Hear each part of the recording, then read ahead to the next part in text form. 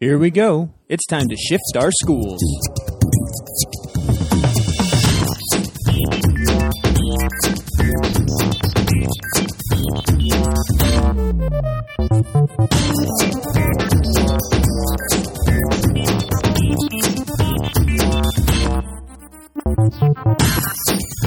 Welcome to Shifting Our Schools podcast. Shifting Our Schools is created and produced by Jeff Udick and David Carpenter.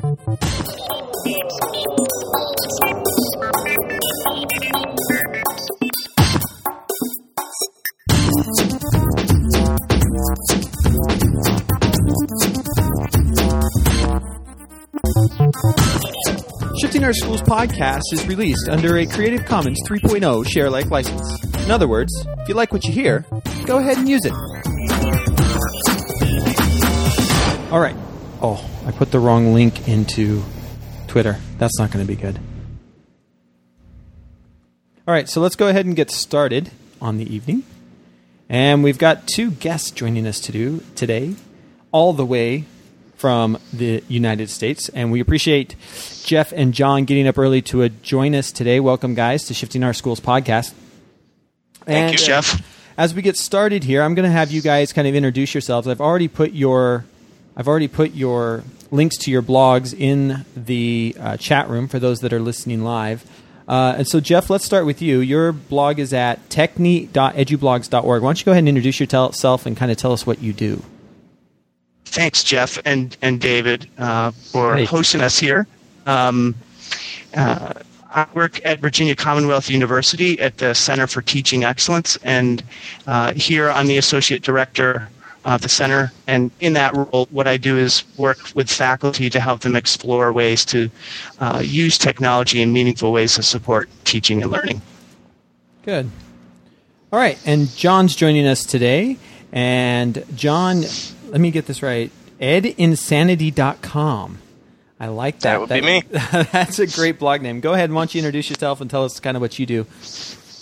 Sure.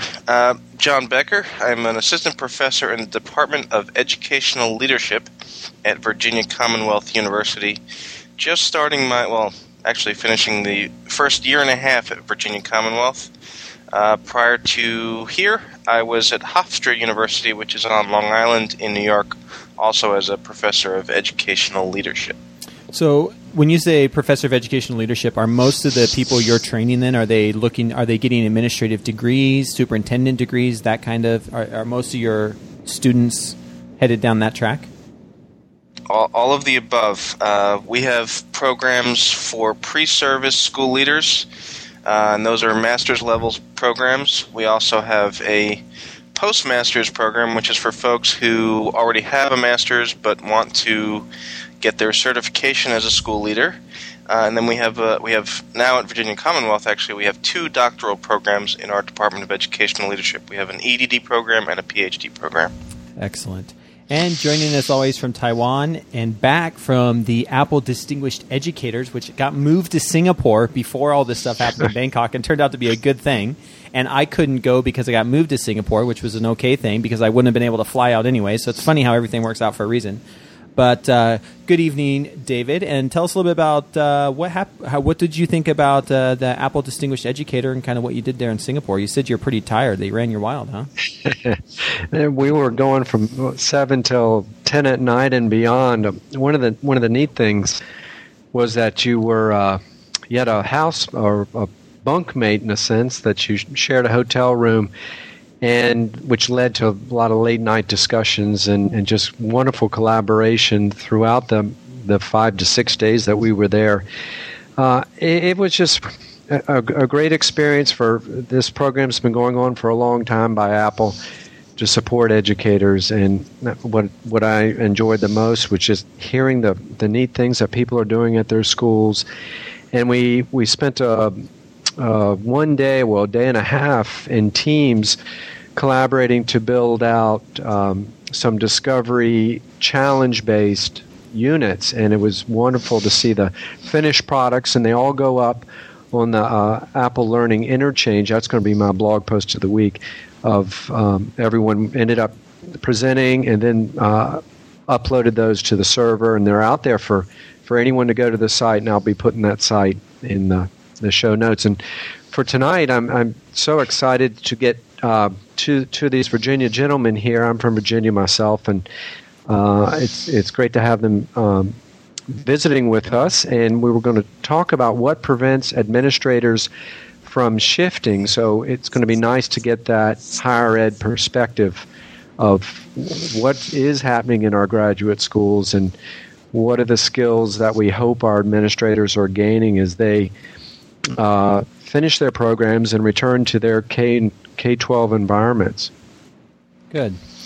So, and as we get started here, I do have to plug David because I know he won't plug it for himself, but he has a great article in the December-January issue of Learning and Leading with Technology. There's a great article written by him and his wife that is a must-read. So if you do belong to ISTE and you do get the Learning and Leading magazine, or Leading and Learning, which one is it? Learning and Leading? Learning and Leading magazine. Yes. Have a look at that article because it is a great article written by David. So let's go ahead and let's start with you, John. And around our essential question tonight, what are kind of your thoughts, and what are some of the things that kind of prevent administrators from making this shift to a new educational landscape, if you will? What are your thoughts on that?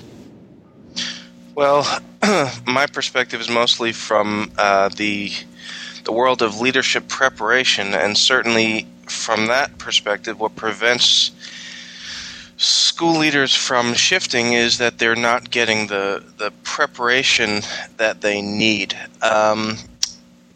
There are hundreds of programs, university-based programs that prepare school leaders in the United States. There are, I think at last count, 6 professors of educational leadership who care, think, write, study, research issues of technology.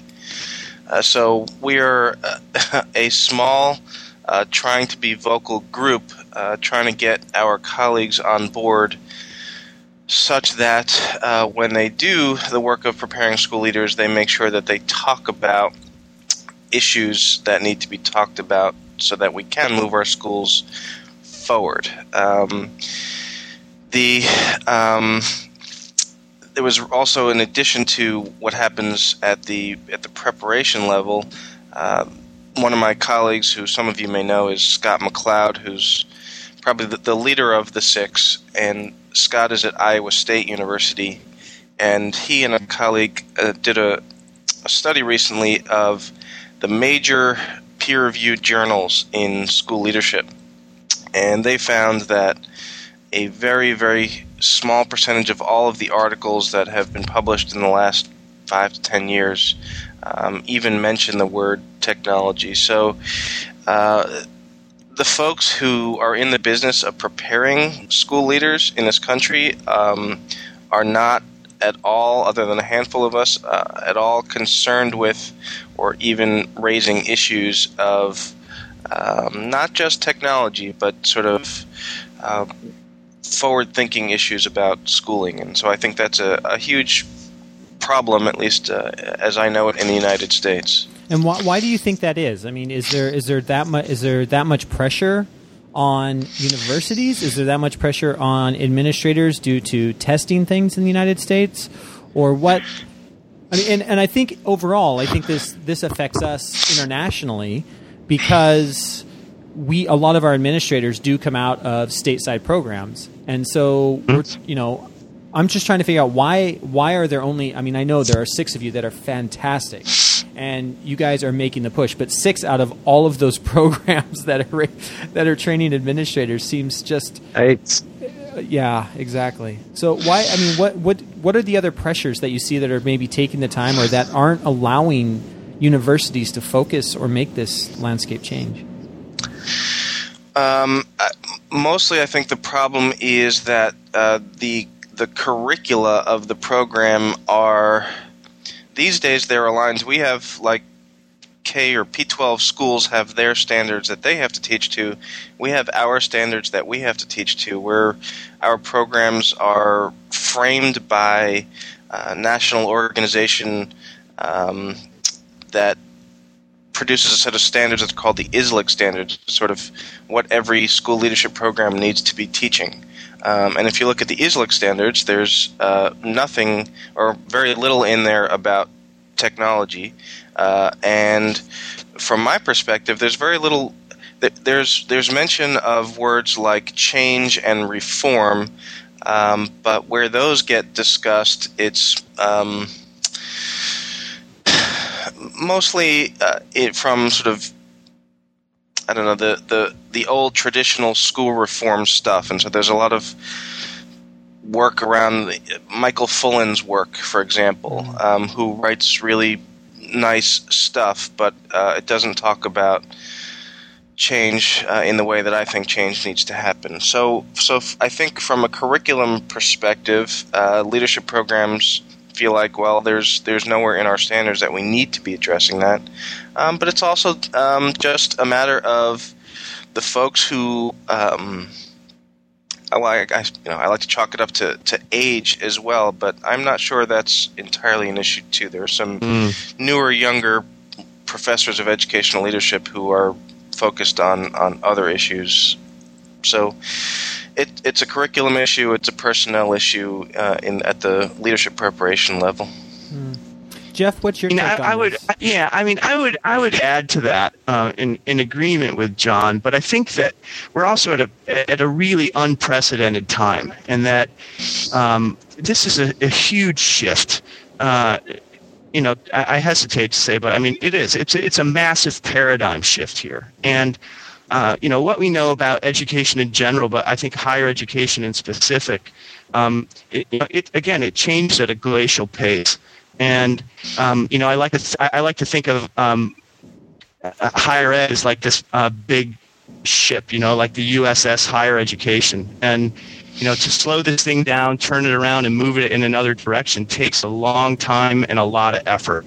And it's getting pushed and nudged by, I think, some smaller tugboats, if you will. But it's taking a very, very long time to, I guess, generate programmatic changes like John's talking about in school leadership programs.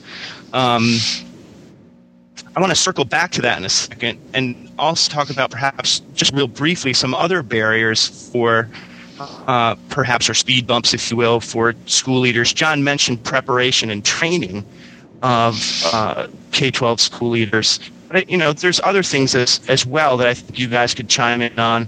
I don't know how much time we want to spend on those necessarily, but to talk about what are some possible solutions and what are some good things that are happening.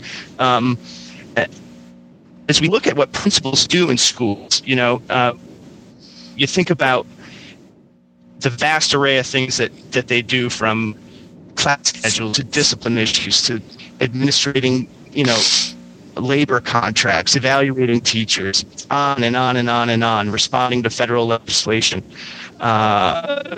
NCLB kind of stuff. And we want them to be present in the hallways and work with faculty. And then we add this layer of, we want you to develop a personal learning network as well and be involved in this participatory web thing. It's overwhelming. So time, is a huge, huge issue. And I think along with that comes the preparation thing, as John mentioned. And I think both of those things combined are quite significant. And staff buy-in, IT governance at schools, school boards. I mean, these are things that make the change, I think, pretty challenging. So in terms of what I do here at the center, one of the things that we, again, focus on is something called faculty learning communities. And right now we have a faculty learning community that happens to have 4 faculty members from the School of Education. And these are folks I've been working with for 2 years who've committed to exploring the use of technology in their own teaching and learning, and are now beginning to integrate it into what they do in their own programmatic work in pretty significant ways. So that's some kind of change from within. But I think John is right that who we point to as the current ed tech leaders in higher ed, like himself, Scott McLeod, and others, they're the outliers in my opinion. So I'll be. Well, let me just throw in a point here. Last summer at NEC, Jeff Fudick, you were there. I don't know if you remember. There was a conversation that began about.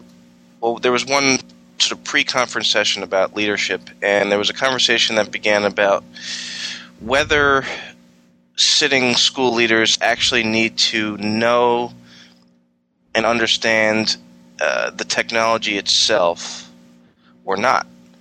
And my claim was that I don't know that we need to make sure that technology leaders or school leaders understand and know the technology themselves. What we need is to help them understand the importance of moving forward and to understand the shift, and to then allow those who are going to move forward to move forward. Yeah, and I would agree with that. I think first of all, I think we have to realize that the shift is not as much personally, it's not so much a leadership shift as it is a curriculum shift. I mean, when we get right down to it, we're talking about changing the fundamentals of what runs a classroom, changing the fundamentals of what is actually taught in the classroom. And to me, that's more of a curricular shift than it is actually a leadership shift. Now, your leaders should be helping to facilitate that once that curriculum is in place and the school has decided. And, maybe we're aiming too low at principals. Maybe this really needs to be coming from superintendents who say, this is the curriculum our school is going to have. And, really a principal's job is to kind of enforce that and make sure that that curriculum is being taught in the way that it should be. And I think the other thing is if administrators can surround themselves and understand that, I don't need to know all the tools. I don't need to know what a blog or a wiki is. What I need to be able to do is go out and hire people that understand that stuff, and surround yourself with people that are going to share within your staff, that are going to teach you as a leader. You don't have to know it all. You have to be able to go out and find people and surround yourself so that if this is a place you don't understand, or it's getting messy because you don't get it all, to go out and find people to surround yourself with. Shift can happen within the current system. There's the old Albert Shanker quote about, as we trudge into the 21st century, schools remain the last unreformed institution of the 19th century. So there have been changes within the current system, but those changes are real slow, and it's like if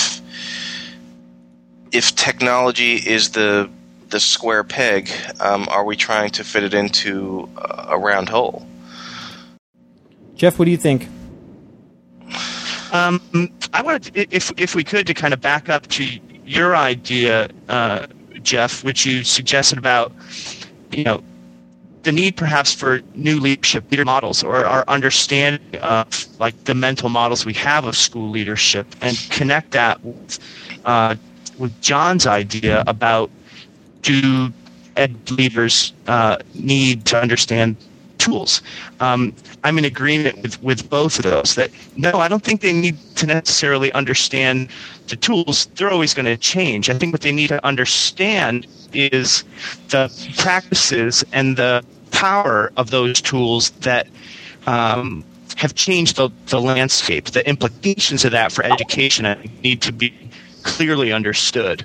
What you're suggesting, Jeff, is this. What I perceive to be is a really new understanding for a model of leadership. And John, perhaps you could speak to that a little bit. But it seems to me that in a K-12 setting, the school leader being the principal and assistant principals, that is the curriculum leader of the school.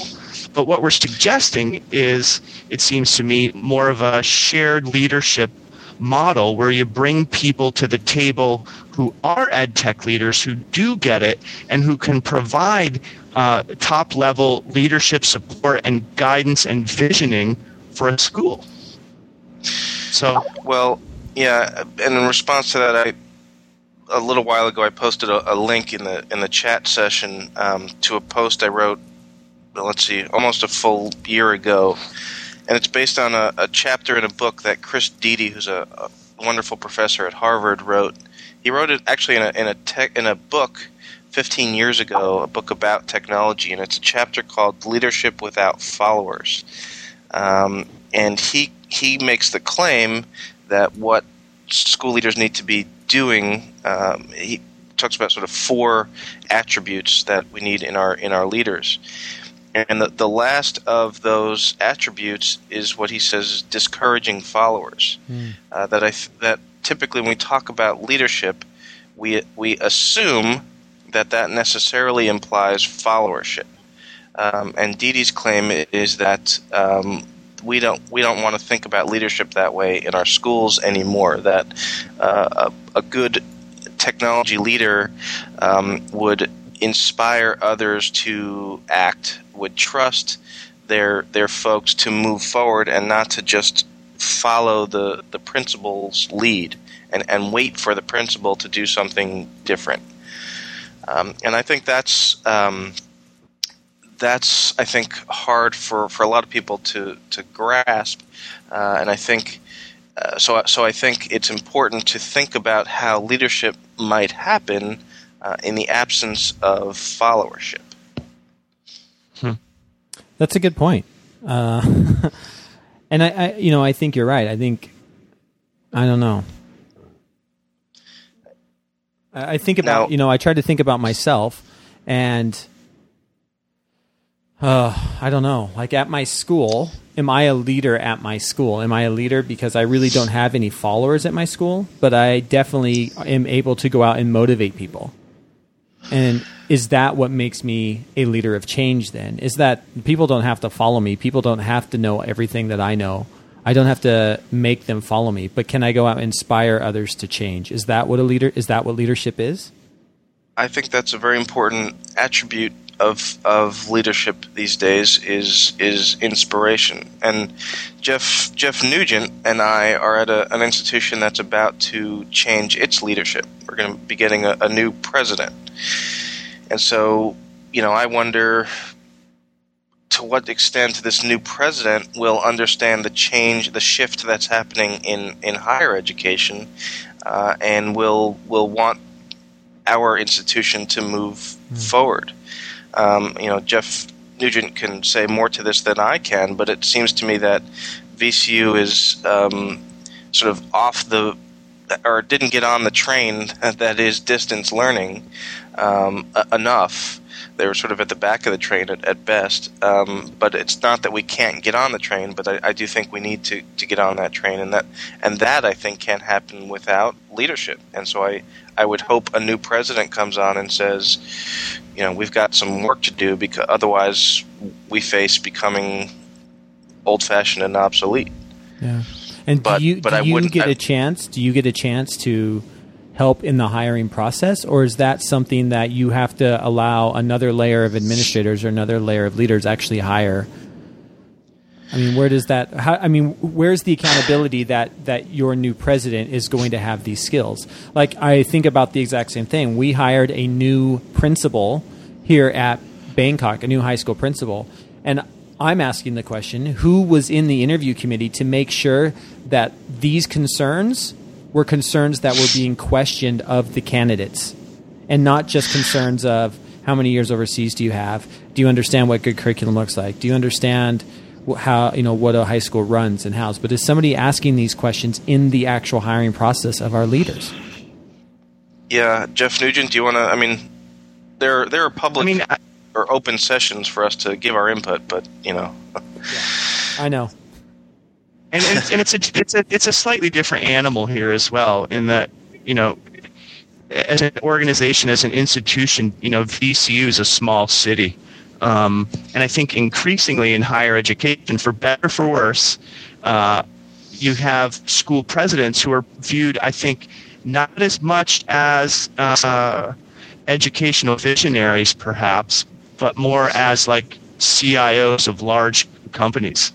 And that you have,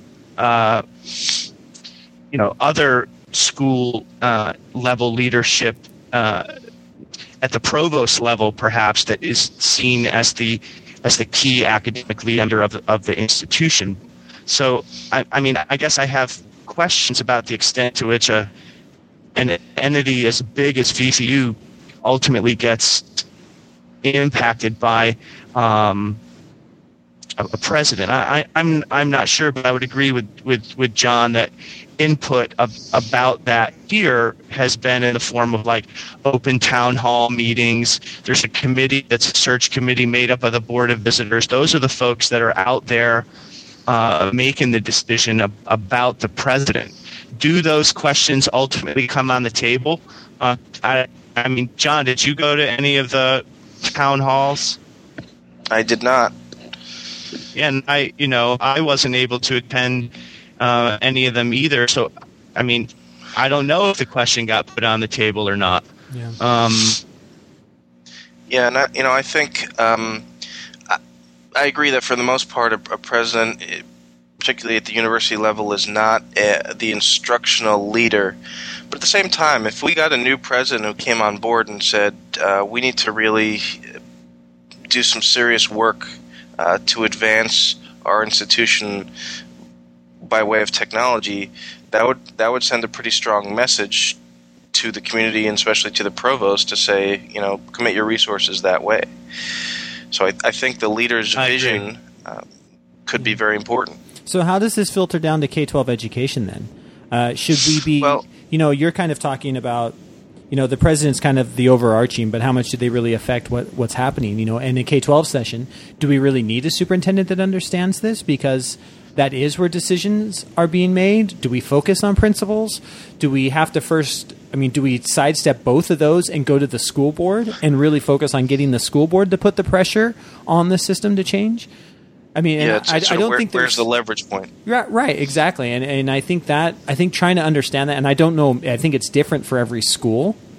And, trying to figure out where do you spend your time and your resources in that change? I don't know. Yeah, it's different in every school. It's different. And we have, I came from New York, particularly Long Island on New York, where just on Long Island we had 125 separate school districts. And that's just Long Island. Now I'm in Virginia, where we have, in New York, so the average school district was about 2,000 kids in a district, and so there were 125 superintendents on Long Island. Wow. Well, now I'm in Virginia, it's particularly in the central Virginia area, where we have 30,000 student school districts. And so how the district is governed is very different, and it relates to how change happens. So my focus has mostly been at the school level, at the principal level, and what we can do with sitting school principals around these issues. And my focus has been there because my research and other research shows that the vast majority of the variance in technology integration is within schools, not between schools. And I'm sure that's your experience as well, is that within any given school there's a huge range of what folks are doing. So to create change, my contention has been that we may need to start at the building level. Now, that being said, we're also situated just south of a school division called Henrico County. That was the very first large-scale district-wide laptop district. They had, and I wasn't here for it, so I followed it from a distance, but now I'm here. They had a visionary superintendent who just decided, we're going to purchase 30,000 iBooks and give them out to all of our grade 6 through 12 students. And no pilot test, no thinking through it in any real comprehensive way. It was, here we go. Yeah.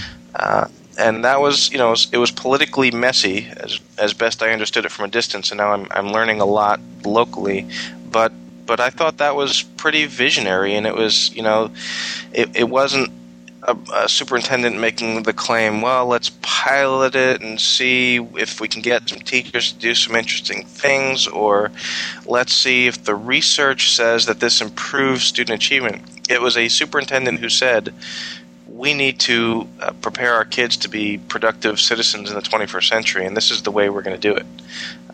So that I think inspires me. The more I get to learn about this superintendent from folks who knew him, sort of inspires me to think that maybe we can make change at a larger level than just one building at a time. Right, and then you have Maine, where the governor comes out Sure. and says, Yep. every middle school kid's going to get a laptop, period, figure it out. And it was the same thing, no pilot program, Yep. no, we're going to pilot this, we're going to, work on the curriculum first. And I think that's part of it. I think schools sometimes try too hard and don't allow themselves to understand that it's okay to be messy and it's okay not to have all the answers before you do something. If you truly believe in your heart that this is the way that we need to go and these are the skills kids need to have, then do it and we can figure it out later, and I don't know. I've played, and that's kind of how I approach the classroom. Like there'll be times when I'm in a project right now where a teacher came to me and said, okay, here's what I want to do. What do you think can be done? And I was like, wow, this is an awesome project. And I think what we need is a wiki. And I've never used the wiki inside Moodle. I hear it's not very good, but I've never used it. We're trying to launch Moodle here at our school. Whether I believe that's right or wrong is beside the point, but that's what we're trying to do. And so I said, I basically said, I said, look, I've never done this before. If you're willing to take a huge risk with me, this might completely fail, or it could be really cool, or it could be anywhere in between. And it's going to be frustrating, and it's going to be messy, and we might have to recreate it 10 times. But at the end, we're going to learn something. As educators, we're going to learn how this affected student learning, and is it something that I want to repeat with the other 72 educators that are under my support umbrella in the elementary school. But if you don't have a teacher that's willing to do that, if you don't have a superintendent that just says, I think that's a good approach. We're going to give you laptops, and here you go. To go back to the idea that John raised about building level, that it grows kind of organically. We talked about leverage points and where's the best one. New models of leadership. I think there's a lot of different leverage points, and that it does happen at the school level, at the building level. And models of leadership, I think, Jeff, to capture your classroom example and take it up a level to change at the school level that we're talking about here. I think we need a way to tell those stories in a broader, more open kind of way, where we're exploring new models of school leadership that grow in different ways at different schools, and to make those known. And I think that that's beginning to happen, but it's not happening on a very broad scale. For an example, you guys at USB and the work that you're doing there with the school change and the kind of models that you're developing, I think that that's an interesting story of an experiment in school leadership that you're telling. Yeah. I would say, where is the clearinghouse for similar kinds of stories? Where is that, and would that be of value to others who are trying to change? Where are the connections among the different stories that say, here are new and emerging leadership models, let's take a look at them, what worked, what didn't? Do you know where that, what do you think of that? I think that's great, and I don't know where you can find that. And that's been my approach. My approach is to find that one or two teacher, those teachers that are saying, hey, come to my classroom and let's try something. I've got an idea and I'm willing for it to try. And right now my issue is trying to get a teacher to that point, because teachers are so focused on standards and benchmarks and trying to teach this content because we have to meet that test, or we have to do this by such and such a date, that trying to find a teacher that I can come in and say, hey, let's take 5 hours over the next 2 weeks and we're going to do this. And it might completely fail, but you need to understand that we're going to be doing some basically research to find out, is this something that will work? Is this program worth pursuing? And it's trying to find teachers that are even willing to kind of head outside of that box. And and I think it comes back to a lot of what you're saying with the administrators at your level, and what we're seeing with teachers, and when it comes down to kids, is I've been in 10th and 11th grade classrooms where I'll be teaching kids and trying to have them come to their own conclusions or try to get them to think about something. And I literally had a 10th grader girl come up to me and say, "Mr. Yu, seriously, don't try to make us think. Just tell us what we need to know so we can ace the test." And I was just, but that's what we do in school. We tell them what they need to know, and they like that. They're comfortable with that. And what I see, I think, and this is the thing that I'm on at the moment, is I see that same thing kind of as teachers. I don't want to think about changing something different. I don't want to have to think about actual teaching. Just tell me where the standards and benchmarks are that I have to hit, and let me go to my room and let me do what I do best, which is teach content. And so it's hard to come in there and say, "Hey, look, here's something different. No, don't make me think. Don't make me try to change the way this is. This is what I know. This is what I have to hit. I don't have to do that. I know that I can meet the standard and benchmark in this way." And so I see that throughout. Like, it's interesting. Like, as I reflect on that, like, here's a kid who's telling me, "Don't tell us to think. We don't want to explore. Just tell us what we need to know." And then I have teachers who say, "Don't tell us to think. Don't tell us, we know how to teach. Just leave us alone."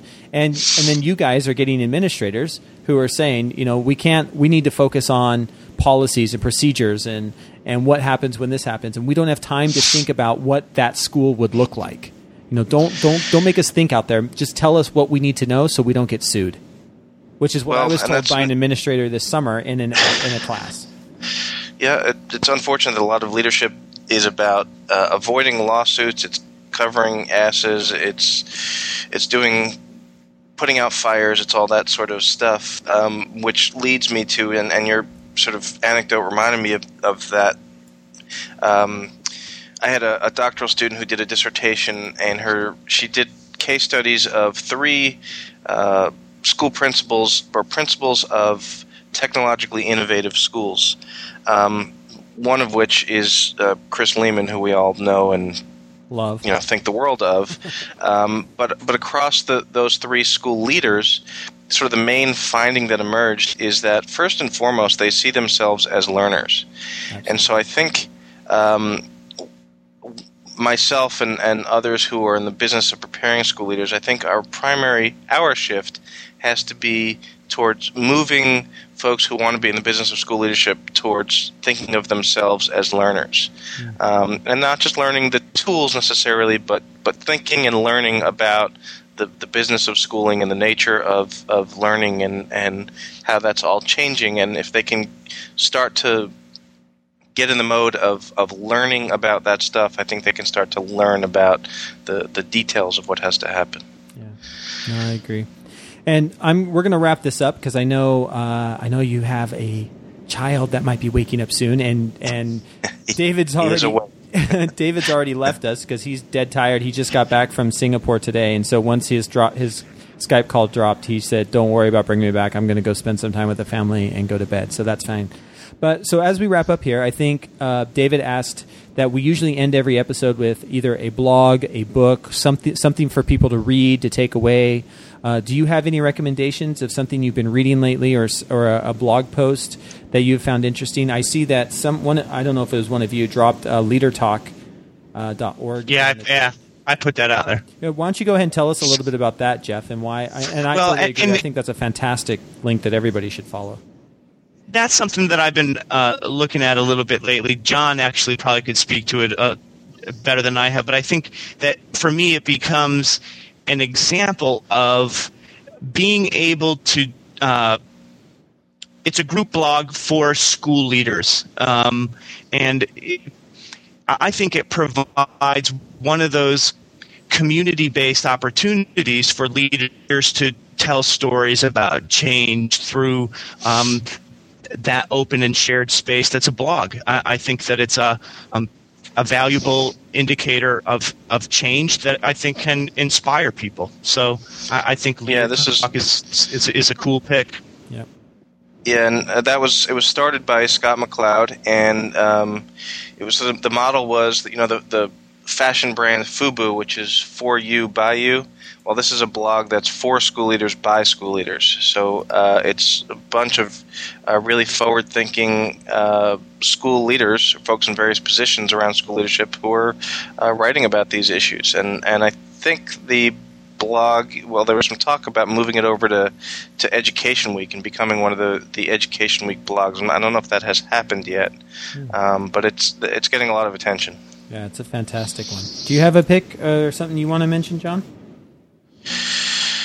Well, I posted the link within my own blog to the post about leadership without followers. For those who are listening or will listen in the future that don't know about Chris Lehman and his school, he blogs at practicaltheory.org. And we all point to him as kind of the lighthouse of what a school leader can and should be. And if we could clone people, I think we ought to figure out how we can clone Chris Lehman, but we're not there yet, I guess. So his blog is worth checking out for sure. Yeah, and I was going to try to find it. It's in my reader here. Oh, there it is. I'll throw that link in there. And then the last one I was going to do, let me grab this link real quick because I have a hard time doing two things at once. So there's Chris Lehman's. And again, yeah, if the thing we need to do with Chris is if we ever do find a way to clone him, we have to clone his energy as well. Because that guy is freaking insane. I mean, I've never seen a guy that he's just nuts. I tell you, he's fantastic. I love him. So the link that I dropped in, and Andy Torres has been on the show a couple times, but he's had a couple great posts lately, and the one that I threw in there is called "Technology Tools for Classrooms: Building a Community of Learners, Part 2." And it's been really interesting to watch Andy. He's a good friend of mine, and he's also the deputy superintendent of Shanghai American School. And he's, when you talk about a leader that's also a learner, I mean, this guy is trying to learn it all and is very much into trying to understand what does this all mean as Shanghai American School heads to a 1-to-1 program probably in a year. So it's a good post. I found it interesting. You can read part 1 right before it if you'd like. But he's really starting to focus in on, from a leadership perspective, what does this all mean, and how do you shift that school, and what does it mean to hire? And right now, internationally, we're getting ready for the recruiting season. So it'll be interesting to see, to watch him as he now heads out to recruit teachers for his school, what he's going to be looking for in teachers. What are the questions he's going to be asking in interviews? And that's the part that I'm interested in, is how has, over these last 2 years, and this year specifically, he's really started to focus in on his beliefs and what he believes needs to happen. And so now I want to see how that transfers into his hiring practices and what are the kind of people he's trying to bring on board at his school. So I just wanted to throw that out there. And if I can just sort of plug, why this is all important, let me just have somebody say hello. Can you say hello? Say hi. I love it. It's all about those little ones, right? That's right. Yeah. And what was the book? What was the book that you mentioned earlier? Because I forget the name. The Chris Dede book. Yeah. I'll have to find that. It was actually Class, in a right? Oh yeah, Disrupting Class by Clayton Christensen and Jim Horn. I've also, my final plug, I put the URL for schooltechleadership.org. That's Scott McLeod's group at Iowa State now. He's got a center for school leaders and technology, and they've got a whole curriculum, and so they are actively working with school leaders, and I'm sort of a partner in that project, but folks should check out what Scott's doing at schooltechleadership.org. Excellent. Thanks so much. That's cool. All right. Well, I hear the little one in the background, which means you're probably approaching something like 8 a.m. there in Virginia. Getting there. No, but I appreciate you guys joining us tonight. As always, John, Jeff, it's great to talk to you, and we could probably talk about this forever, and maybe we will. Maybe we'll have you back in the future and we can continue the conversation. So, all right. Thanks so much for having us, Jeff. Right, Appreciate Thanks for having us. Yeah, no worries. Have a good day, and we'll see. We'll talk to you too. We'll see you online. Bye-bye. Bye-bye. All right, so that's going to conclude Shifting Our Schools podcast, episode 17. Hopefully you've enjoyed this. And remember, as you continue to work in your schools, wherever you are around the world, it's time to shift those schools.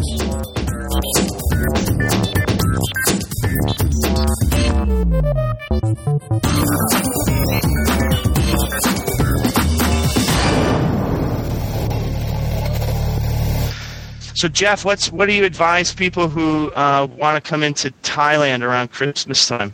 Hey, come on. It's a great place to be. You know, it was really interesting because being here, we had more people outside of the country tell us what was going on or what was being broadcast outside than anything that was being broadcast inside. And it was really interesting because the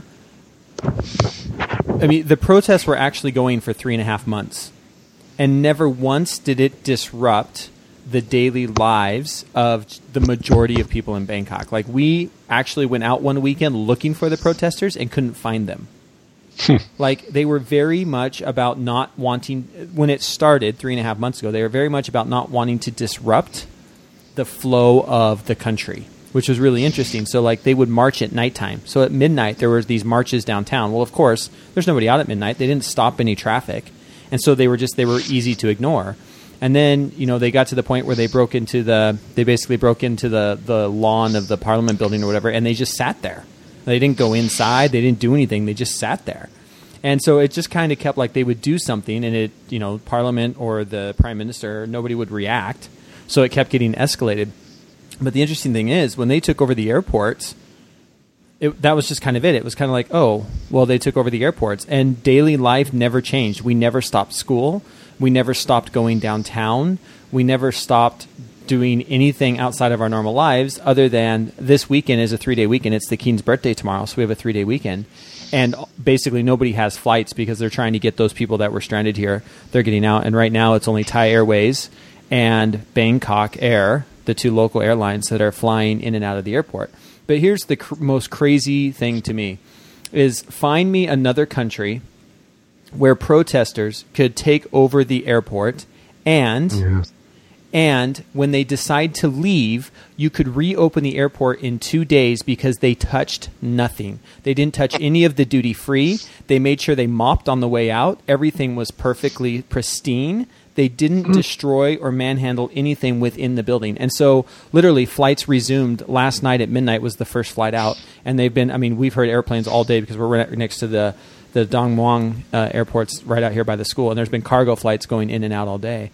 But it's like, I mean, that by itself, A, not very many other countries would allow somebody just to take over the airport, but B, that it was untouched. And people that were stranded in the airport said they were so nice. Like they, you know, friends were bringing or family were bringing the protesters food, and they were sharing their food with the protesters or with the people that were stranded. And the people that were stranded, the protesters made sure they all got on buses and they all got out of the airport. Like they said, they were just very well taken care of. There's a couple people, of course, that I think have freaked out about the whole thing. But we've met a couple protesters that said, oh, gee, I'm stuck in Bangkok for another week, stuck at a 5-star hotel. Man, this is a rough life, you know? So it was really interesting because that's a really good point, though. Yeah. I mean, it didn't affect us a daily life or whatever. The only we had one thing 2 days ago. There's an administration building, a governmental building out about probably about 2 miles from school. And they protested there one day, and we all got a text message from school saying the protesters are at the building. And then about 2 hours later, we got the protesters have left, the road is open. And all of that was during the school day. So by the time the kids went home, the roads were open, the protesters were gone, and nothing was disrupted. So it was just really, it was really interesting the way the whole thing worked. You know, it was really interesting, just a cultural view of, you know, oh, here, we'll give you back your airport now, and it's in pristine, you know, condition. Like they didn't even take the alcohol out of duty free. I mean, come on, that by itself would have been worth. Anyways, that's just me being an expat, but you know. So, yeah, so that's that deal. I think, and the thing that Americans I don't think have a handle on is that, you know, we think about a protest, and you know, you only need to look as far as Katrina to get a sense of what we envision happening at an airport in Bangkok. You know, so. Yeah. Oh yeah. Thanks, Jeff. Yeah, no problem. It's been really weird because people from outside have said, oh, I'm watching this on the news or I'm watching that on the news. And we're like, well, we haven't heard anything. There were, I think, over the 3.5 months, there were 3 or 4 grenades, and that was the most damage, basically, that was done. So, I mean, there were a couple people, you know, there were some times when they got a little bit violent, but the police were never given guns to even defend themselves, and I don't know. It was just really weird. It's very much Thai culture don't make anybody upset. Everything's always happy and good type thing. It was really interesting.